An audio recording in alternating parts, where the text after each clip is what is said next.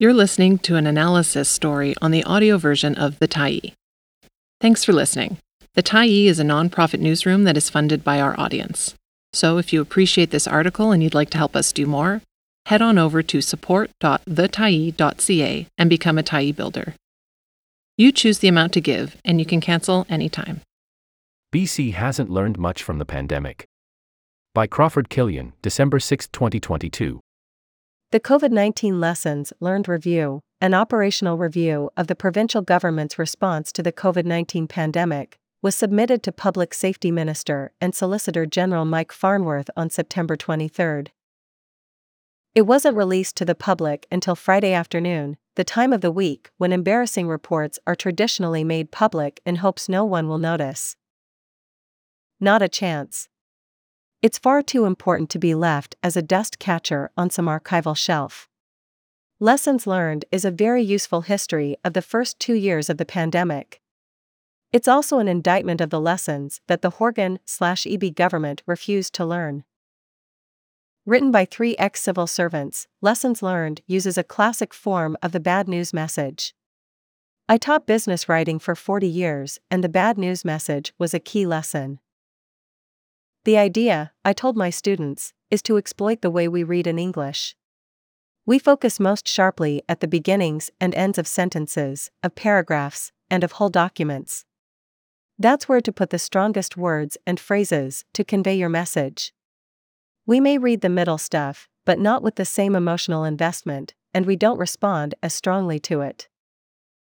So a bad news message, I told my students, needs some insulation. Start with something positive or at least neutral. Thank you for coming in for an interview. It was pleasure to meet you. Then deliver the bad news. The position you interviewed for has now been filled by a person who more closely meets our needs.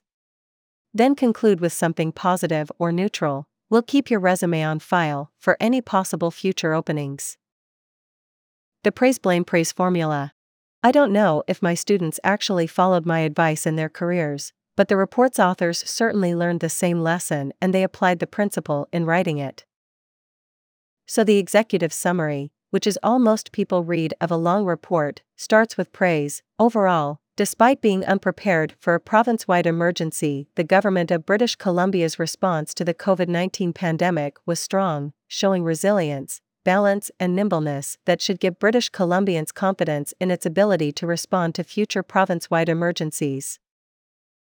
In a bullet point list of findings, the executive summary repeats the formula, with universal support and strong praise for some items before gently mentioning concerns about communications and the importance of strong relationships with stakeholders, gaps in provincial government programs, and concluding with the challenge of enforcing public health orders. The formula continues with each of the sections in the summary: public trust, reparation, decision-making, communications, implementation, and Indigenous impacts.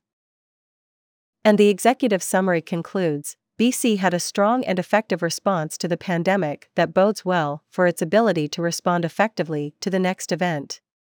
Government and society pulled together to do what needed to be done. Government was nimble and resilient. Lessons Learned is a very competent report in many ways. The COVID-19 timeline is useful in sorting out the jumble of events since the first cases were reported in Wuhan, China on December 31, 2019. The analysis of interdepartmental friction throws light on backstage problems rarely mentioned by the duet of Provincial Health Officer Dr. Bonnie Henry and Health Minister Adrian Dix. Stuck on kind, calm, safe. Much of the success and failure of BC's response was due to the government's communication, and the lack of it. The report praises Dix and Henry's approach as calm, competent, and apolitical and very effective in assuaging the fears of the public. Henry in particular became a celebrity and her slogan became a local catchphrase: be kind, be calm, be safe. But as the pandemic evolved, her approach didn't change.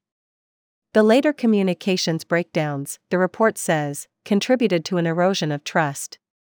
Whenever events took a turn for the worse, Henry shrugged them off as a challenge. When the whole planet battled one new strain after another, Henry always reassured us that we were in a good place. As we began to learn more about the virus and how to protect ourselves, Henry and Dix seemed slow to grasp new findings and explain them to the public. As a result, the report says, over time, changes in public health guidance and orders were interpreted by many as evidence of incompetence or lack of trustworthiness. What the report didn't say. For all its strengths, Lessons Learned has some glaring omissions. Charlie Smith, former editor of the Georgia Straight, posted results on his Substack of a word search he'd done on the Lessons Learned report. Not once does it mention terms like airborne, brain injury, cardiovascular, and excess mortality. Long COVID gets one passing mention.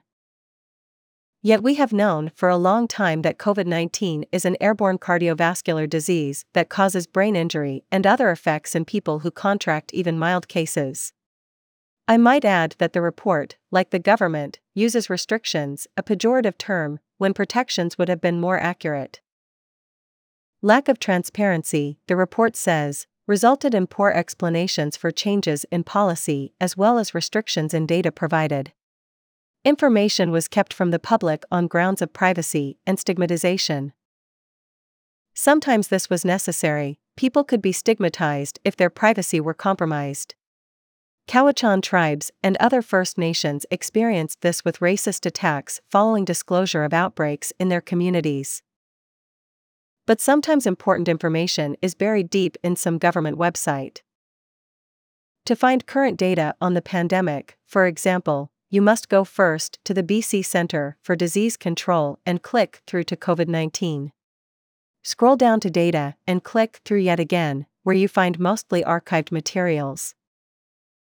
To see information like the numbers on the current dashboard, click through to Respiratory Diseases and you'll find the dashboard, the latest situation and weekly reports, and even a mortality page showing COVID-19 has been the 5th leading cause of death in BC this year. These pages require more digging than most people are willing to do, assuming they even know where to start. So when we turn to the reports section on public input, it's unsurprising that the public and many civil servants were very annoyed at the government's communication failures. This part of the report, the authors explain, summarizes input gathered from the public through a survey, from government through written internal assessments prepared by ministries and agencies, as well as interviews with senior public service officials, and from input gathered from stakeholders through interviews and written submissions. We also engaged with Indigenous individuals and organizations. In other words, they were hearing not just from the public, but from government ministries, healthcare unions, and municipal and Indigenous governments, the people directly involved with implementing the government's orders. Extreme vitriol. The authors make it clear that their survey was not representative of the whole population. They note that a public opinion research poll showed 60 to 70% of us were happy with the government's response. In our survey, they tell us, less than 20% agreed government had done a good job. They also report two important themes in their survey's responses. A vast majority of respondents want a review of the actual decisions made to respond to the pandemic, which was beyond the scope of this review. The extreme level of vitriol directed at decision-makers by many respondents was shocking. Many respondents, the authors write, invoked the World Economic Forum, Big Pharma, and secret government agendas, as well as complaining about the loss of their freedom and charter rights due to government actions. Survey responses were sometimes evenly divided. For example, respondents seemed to be evenly split on whether it was easy to find government's COVID-19 information. And sometimes responses were overwhelmingly negative. Information was clear and easily understood? No, said 57%. Government services have continued to be provided during the pandemic? Not so, said 52%. Did we trust COVID-19 information from the government? 3 out of 4 respondents did not. Did the government respond quickly and effectively to each wave of the pandemic? 2 out of 3 disagreed. And finally, had the BC government managed the pandemic well? 3 out of 4 said it had not. The assessments of Indigenous respondents were even more negative. For example, 87% disagreed that the government had handled the pandemic well. Respondents were clearly angry at the government, but not for a single set of reasons. Some thought the government had crushed the economy, others thought vulnerable populations like old people and the immunocompromised had been abandoned in the rush to open the economy up again. And that is why the bad news is buried in the document, and why the document was released after 2 long months, and on a Friday afternoon. Damned if you do, damned if you don't. I suspect that the only lesson the present NDP government has learned is not to be in power when the next disaster rolls in. New governments disregard former governments' plans, as Trump ignored the pandemic plans left by the Obama administration. Politicians around the world, even zero-COVID Xi Jinping, now know that they'll be damned if they do something to prevent the next pandemic and damned if they do nothing at all. They also know their populations will be very reluctant to accept any kind of preventive measures, even masking. That may explain governments' generally torpid response to the present onslaught on healthcare systems, especially due to respiratory diseases in children. The resurgence of flu, RSV, and other viruses is largely the result of loosening public health restrictions that kept people free of flu and colds during the early years of the pandemic. In BC, public health morphed into embracing personal responsibility in the first week of April, when restrictions were relaxed on gatherings, restaurants, travel, vaccination status, and masking. The old, the young, and the immunocompromised were effectively cast loose. To protect hospitals and emergency departments, we were told to flatten the curve until we weren't, and the system was indeed overwhelmed. Lessons learned consoles us that our response to the pandemic was no worse than those of other provinces, and sometimes better. That was a low bar, and this report offers little encouragement that our future responses will be better. Thanks for stopping by the Tyee today. Anytime you're in the mood to listen to important stories written well, we'll be here. And if you'd like to keep independent media going strong, head over to thetyee.ca and click on the Support Us button to pitch in. Finally, big thank you to all of our Tyee builders who made this story possible.